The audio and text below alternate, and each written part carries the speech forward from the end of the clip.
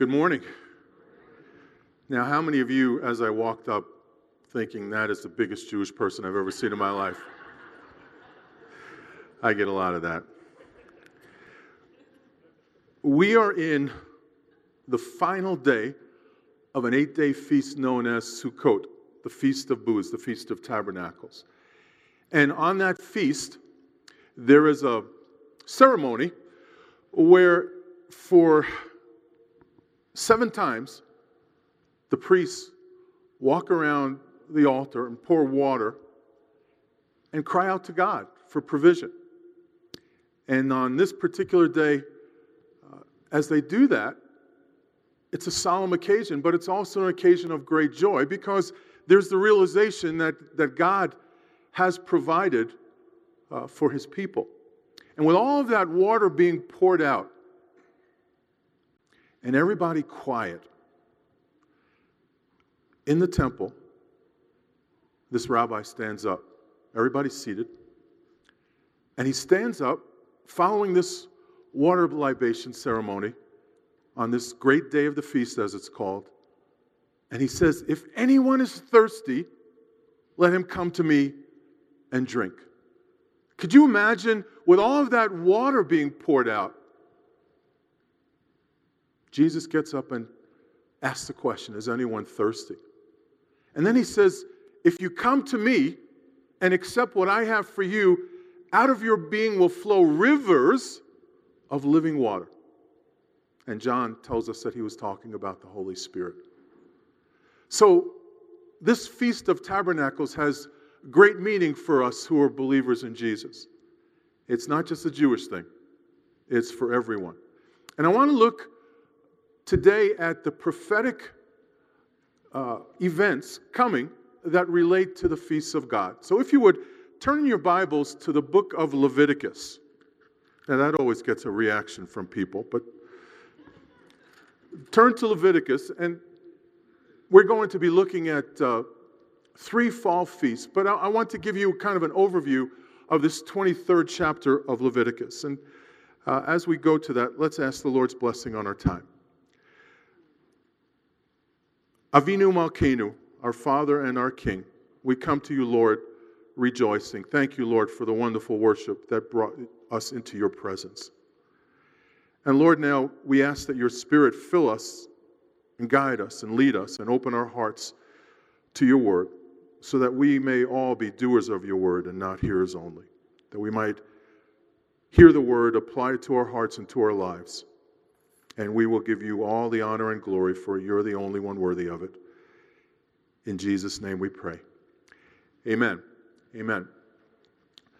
How many of you keep a calendar? How many of you are paperless now? You're crazy like I am. I just turned 60 years old and have a son who is a graphic artist and a computer geek. And he has convinced me to go paperless. So I have an iPhone. I haven't bought the new one yet, but I'm sure my son's going to convince me to do that.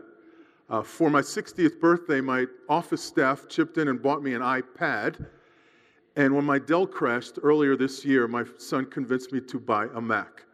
So when I did that, and my son lives in Austin, Texas, when I did that, my son posted a picture of me on Facebook playing with my Apple at the Apple store, and he wrote this on Facebook, "My father finally drank the Kool-Aid." And for those of you who are involved with Apple, you know what that means. But all kidding aside, I have an assistant who I am dependent upon to put down all my appointments in my calendar. Sometimes I do it, but most of the time it's my assistant. And should she miss something, I'm in big trouble because I have appointments and I'm traveling literally all around the world and I need that calendar. Now for believers, we might ask kind of a silly question, a rhetorical question. Does God have a calendar? And the answer is yes. And that's here in Leviticus 23. God's appointment calendar is right here. We can see God's plan for mankind through Jesus, our Lord and Savior and Messiah, and we could follow it through these feasts of the Lord. So let's read beginning in verse 4 of Leviticus 23, God's appointment calendar. It said, "These are the feasts of the Lord, holy convocations which you shall proclaim at their appointed times." So this is God's appointment calendar. And if you take it, I would say, an overview of it, we can look at all of these various feast days and how Jesus fulfilled them. And the first feast day, we're not going to look at it in detail. I want to save that for the fall feast. But the first feast day is Passover. Passover is a picture of redemption. Redemption by the blood of the Lamb. The first Passover, the children of Israel were redeemed from slavery in Egypt. And when Jesus came and died on Passover, what we commonly call Good Friday, He redeemed us from slavery to sin. So Passover fulfilled with Jesus' death. The second feast is the Feast of Unleavened Bread. Leaven, a picture of sin in the Bible. And Jesus, as He led a sinless life, we look at the Feast of Unleavened Bread as a reminder that in order for Jesus to be the Passover Lamb, in order for Him to be the Lamb of God who takes away the sins of the world, He had to live a perfect and sinless life. Jesus fulfills the Feast of Unleavened Bread with His sinless life. And then the third feast, immediately after, is the Feast of First Fruits. So you have Passover, you have the Feast of Unleavened Bread, and you have First Fruits. And First Fruits comes on the day after the Passover Sabbath. So if the Passover Sabbath would be on Friday night into Saturday night, if Jesus died on Friday, as I believe, or if some of you want to take 3 full days, that's okay, as long as you recognize that Jesus died for your sins. But on the first day of the week, something happened. The first day of the week that Jesus died. Anybody have any idea what happened? Not a trick question, I promise. What happened? He rose. So the resurrection of Jesus fulfills the Feast of First Fruits, and Paul says Christ, the first fruits of the dead. And if you look at that, there's an implication there. If He's the first fruits, then there's going to be second fruits and third fruits and fourth fruits and 10 millionth fruits, and you name it. So what that's telling us, if those of you who are asking, well, what's the resurrection going to be like when I rise from the dead? Just look at Jesus' resurrection in the Gospels. He had flesh, He had bone, and He can appear in a locked room in an instant. It's going to be cooler than Star Trek, I promise you. And then the question I'm asked, and I'm sure Pastor Ron, you're asked the same question, what are we going to look like? Well, from the Bible, we get 2 things. Number 1, we're going to know one another. And number 2, a lot of Bible scholars believe we're going to look like Jesus did. So, if Jesus was 30-ish when He died and rose, then regardless of how old we are, when we have a resurrected body, a perfect body, there is the probability, I would say, we don't really know for sure, that we'll sort of look like Jesus did. So I have to tell you that 30 looks pretty good to me. Some of you who are younger might be thinking, yuck, I'd rather stay this age. But believe me, when you're 30, that's sort of the prime of your life. And that's probably what we're going to look like. So we have 3 feasts that were all fulfilled with Jesus' death, His sinless life, and His resurrection. Passover, the Feast of Unleavened Bread, and the Feast of First Fruits. Following that is the Feast of Shavuot, the Feast of Weeks, or the Feast of Sevens. You count 7 sevens and add 1 day following the Passover Sabbath, and you come to 50. And in Greek, 50 is Pentecost. We know that Pentecost was fulfilled with the coming of the Holy Spirit. In Acts chapter 2, Peter preached to Israel the first time under the power and direction and the leading of the Holy Spirit, and 3,000 souls got saved that day, primarily Jewish souls, and the birth of the church took place. And the world hasn't been the same since. So those 4 feasts have all been fulfilled exactly on their day. Passover, unleavened bread, first fruits, and the Feast of Weeks, Shavuot. We are now in what's called the harvest time. Jesus said the harvest is plentiful, but the laborers are few. At the end of the harvest time comes 3 fall feasts, each of which I believe prophetically have not happened yet. The Feast of Trumpets, today celebrated as the Jewish New Year, even though it says it's the 7th month, the first day of the 7th month. That, I believe, points to what Paul says in 1 Thessalonians. At the last trumpet, the dead in Christ will rise. Then we who are alive and remain shall be caught up together with them in the air, in the clouds, to meet the Lord in the air. So the Feast of Trumpets, I believe, is pointing to this next prophetic event, which is the rapture of the church, and it's a beautiful picture of the ancient Jewish wedding. And that ancient Jewish wedding, all of the legal documents are signed. The bride and the groom are what's known as betrothed, but what's left is the actual wedding ceremony and the wedding night. Time when there is great intimacy between the bride and the bridegroom.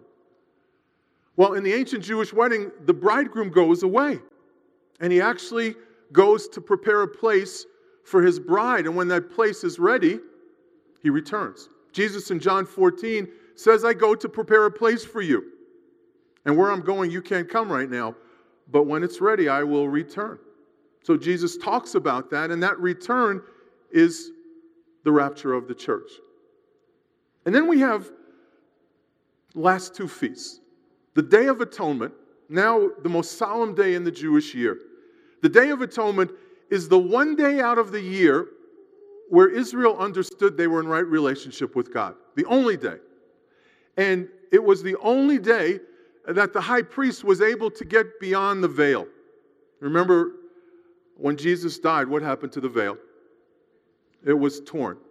Now, when we hear the word veil, typically we think of a bridal veil, something soft and delicate and perhaps easy to tear. The veil that separated the Holy of Holies from the rest of the temple was a hand's breadth wide. And you can see I have a pretty big hand. But imagine a burlap-like material as thick as my hand. You would have had to get a chainsaw to cut that thing in 2. And yet that's what happened. Literally, the hand of God tore it, and then symbolically, what happened? Now, when the writer of Hebrews says, let us come boldly to his throne of grace, there's no longer a separation. But on the Day of Atonement in ancient times, only the high priest was able to get beyond the veil.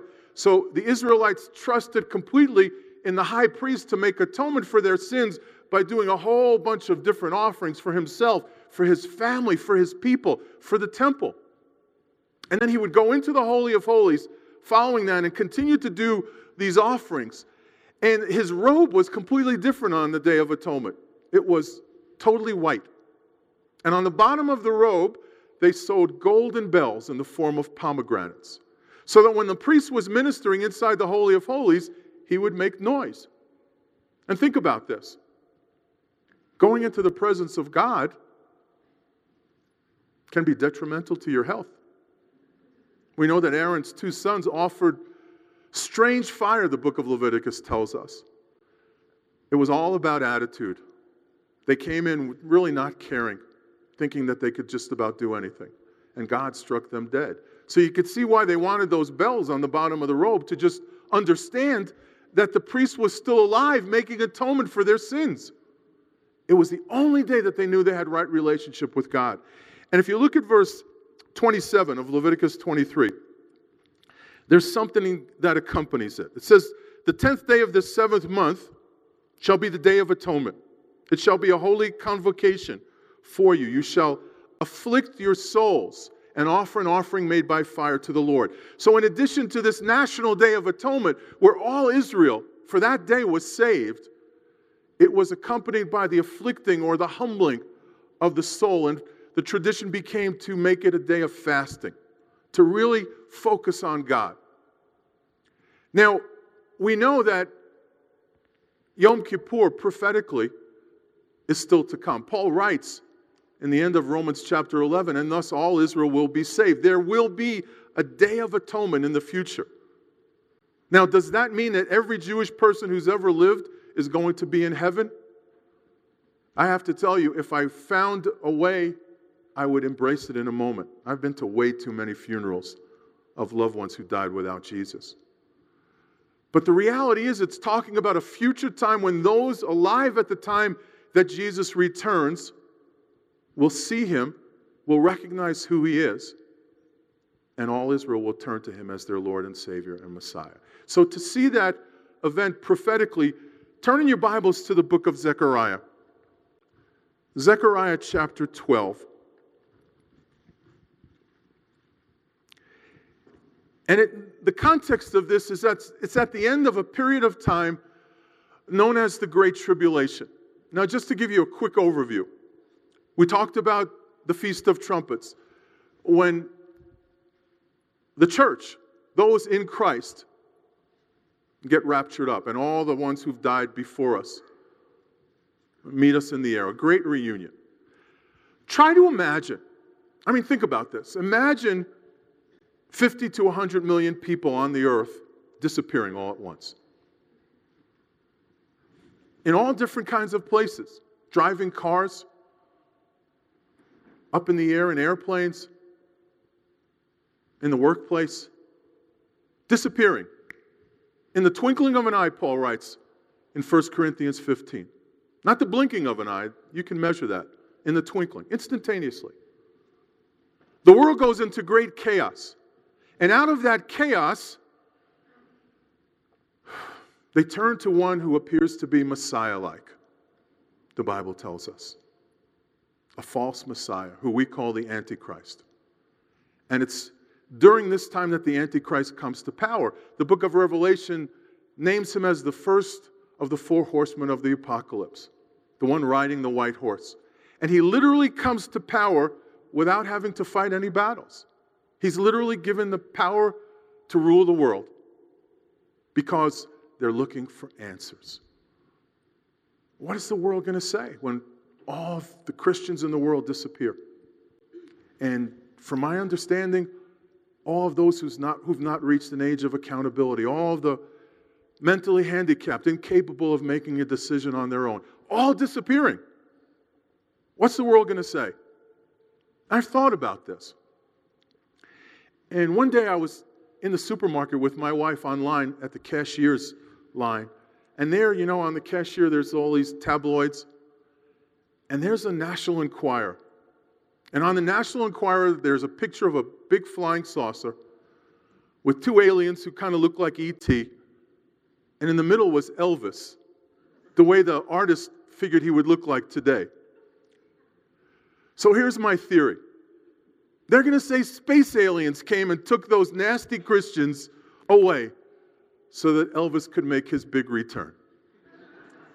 But all kidding aside, you can see where some of the science fiction movies are going, how that's going to be the answer. But they turn to this guy, and 7 years of tribulation begin when he signs a peace treaty with Israel. And at the end of those 7 years, after half the world dies, according to Revelation, and 2/3 of the Jewish people, he brings one final battle. That's the context of Zechariah 12. So let's look at it. Verse 1, the burden of the word of the Lord against Israel. Thus says the Lord, who stretches out the heavens, lays the foundation of the earth, and forms the spirit of man within him.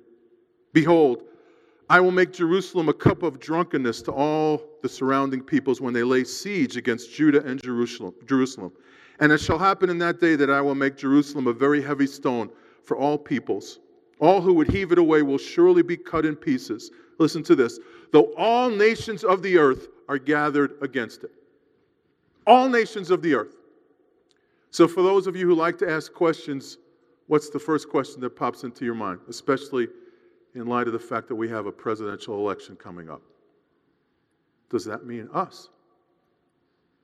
I get asked that question all the time. Does that include America? And tell me, have you ever heard of a definition of the word all that doesn't mean everyone? Every nation on the earth is going to be gathered against Israel under the direction of the Antichrist. What about America? Well, I'm one of those who believe that the Antichrist comes, according to the book of Daniel out of a reconstituted Roman Empire. And it's very likely that we get part of that Roman Empire, that we fall into place under the power of the Antichrist.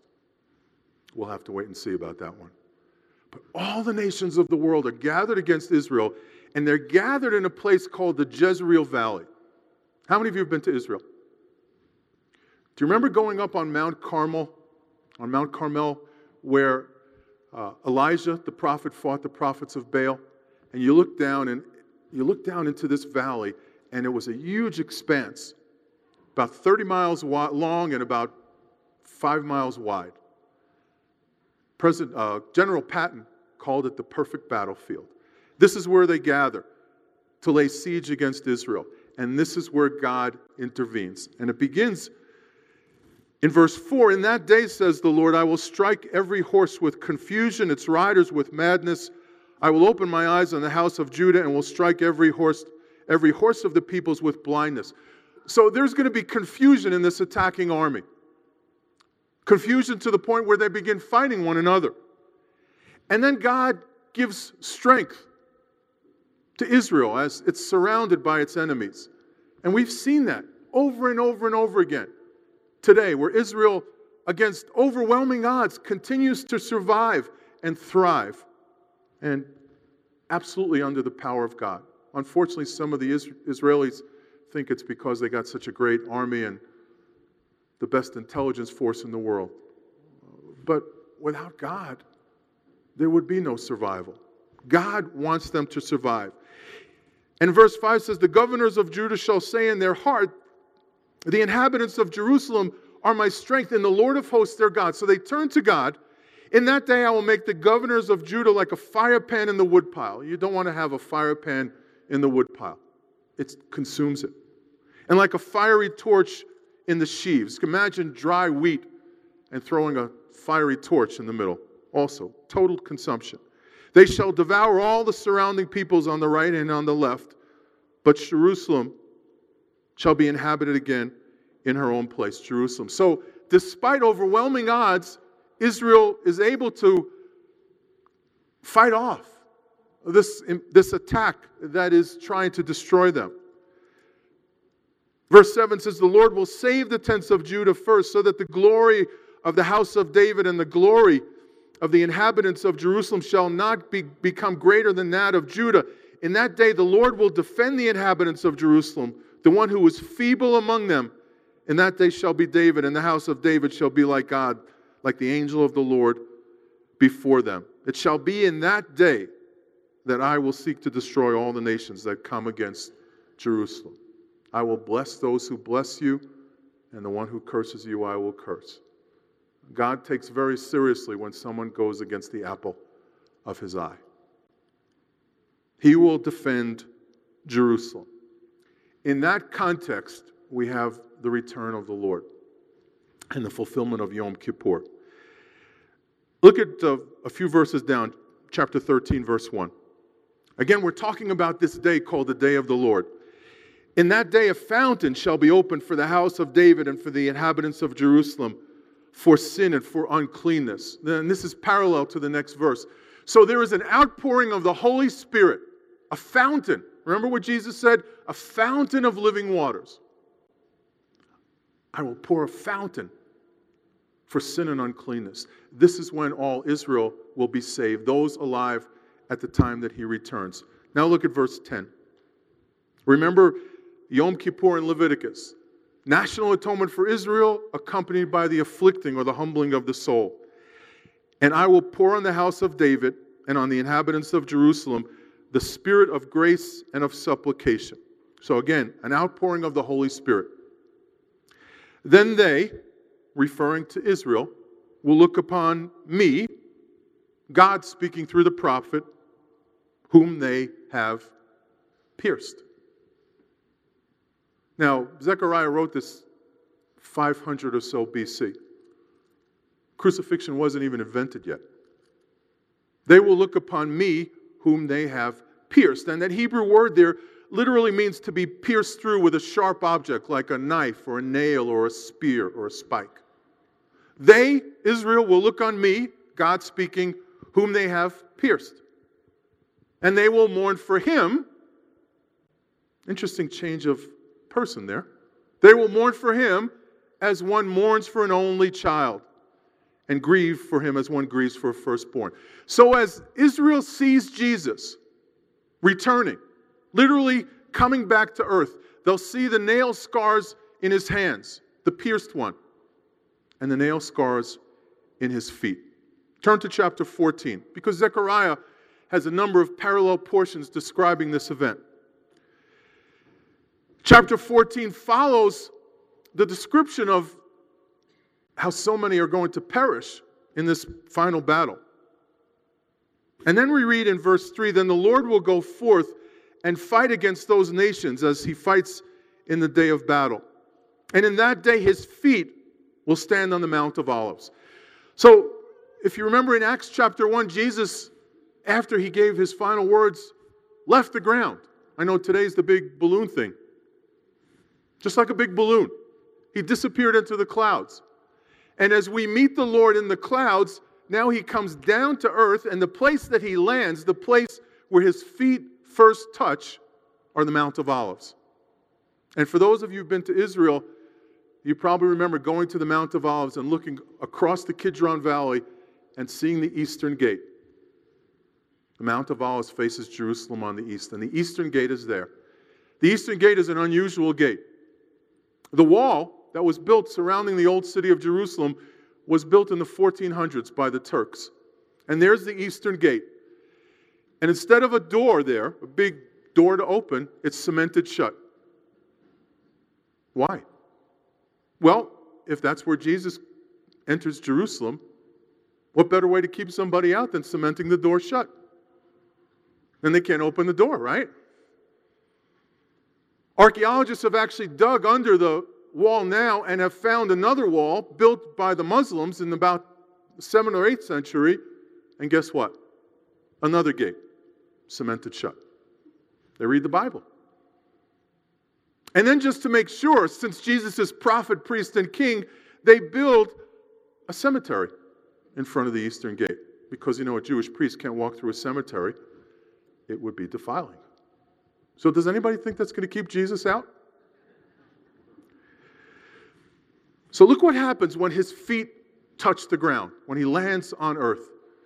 And I think the wording, his feet will stand in the Mount of Olives, tells us they'll see the nail scars in his feet as well as in his hands.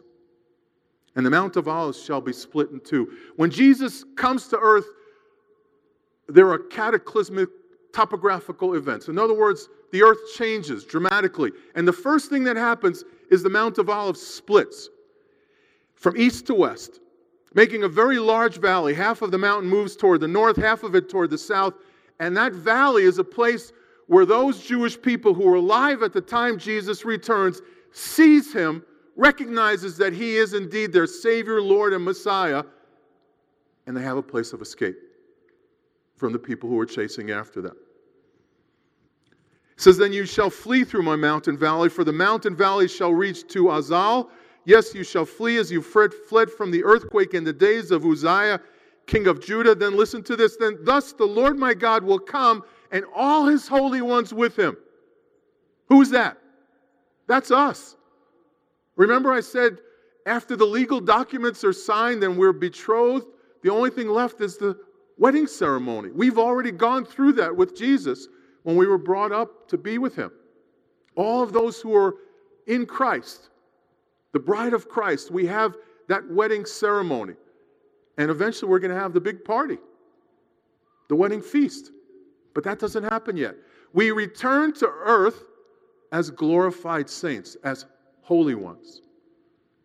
And for those of you, my wife comes from a Catholic background. For those of you who come from a Catholic background, the word saint sometimes is confusing. We are saints. The Greek word hagios means holy ones, those who are set apart. And when we return to earth, we are glorified.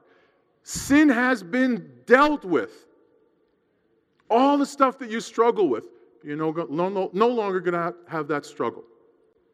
And if we return to earth looking like we did when we were 30, for those of us older than 30, for those of us, if you're alive at the time that this event happens and you're raptured before you turn 30, you'll look a little bit older, but it will be cool, I promise.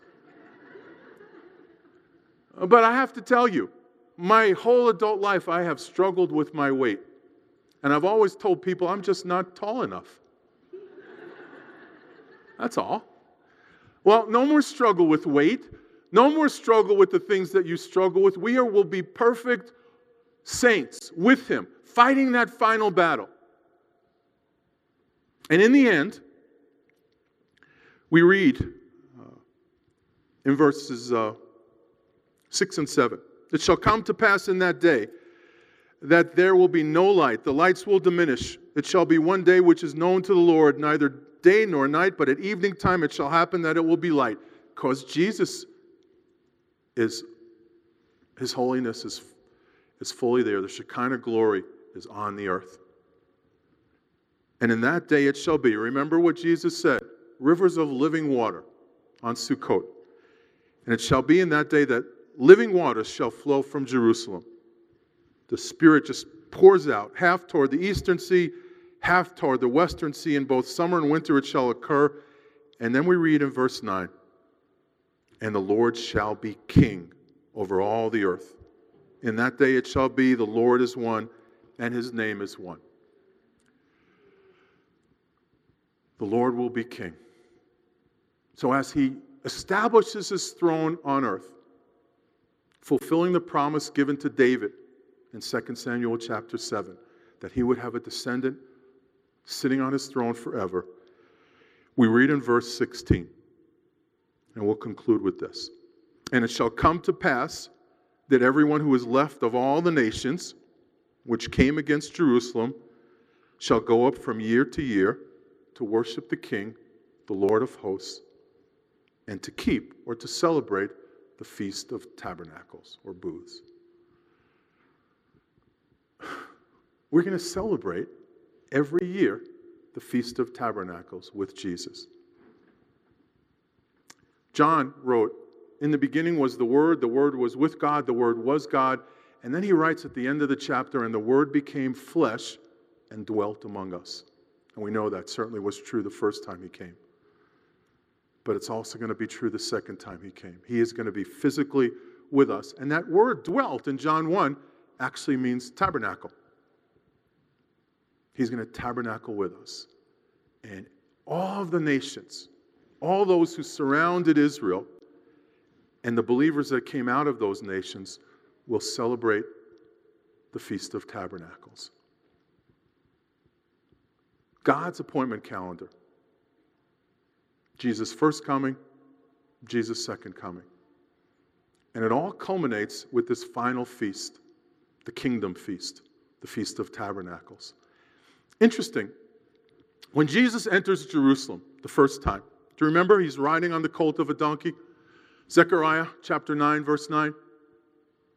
"Behold, daughter of Zion, behold, daughter of Jerusalem, your king is coming. Humble, lowly, riding on the colt of a donkey." Do you remember why? Remember what the people did? They threw down palm branches, which is what you build the tabernacles with. And what did they cry out? "Hosanna! Lord, save us! Baruch haba b'shem Adonai. Blessed is He who comes in the name of the Lord, even the Son of David." They recognized what Jesus was doing, coming as the king. And because of this prophecy in Zechariah, what were they doing with those palm branches? Celebrating the Feast of Tabernacles. That's what Palm Sunday is about.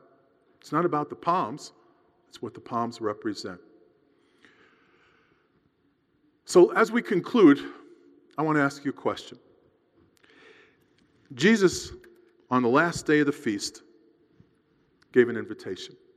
He said, "If anyone is thirsty, let him come to me and drink." Let me ask you, are you thirsty on this Feast of Tabernacles as we celebrate this last day, the great day of the feast? Are you thirsty? Have you tasted and seen that the Lord is good? Experienced all that the Lord has? If the answer is no, let me encourage you to pray. Ask the Lord. If you need to accept him as your Lord and Savior, by all means, do that. You don't have to go through any specific ceremony. It's a personal thing between you and God. Acknowledge that you're not perfect, and only by accepting the fact that Jesus died on Passover, that he died for your sins.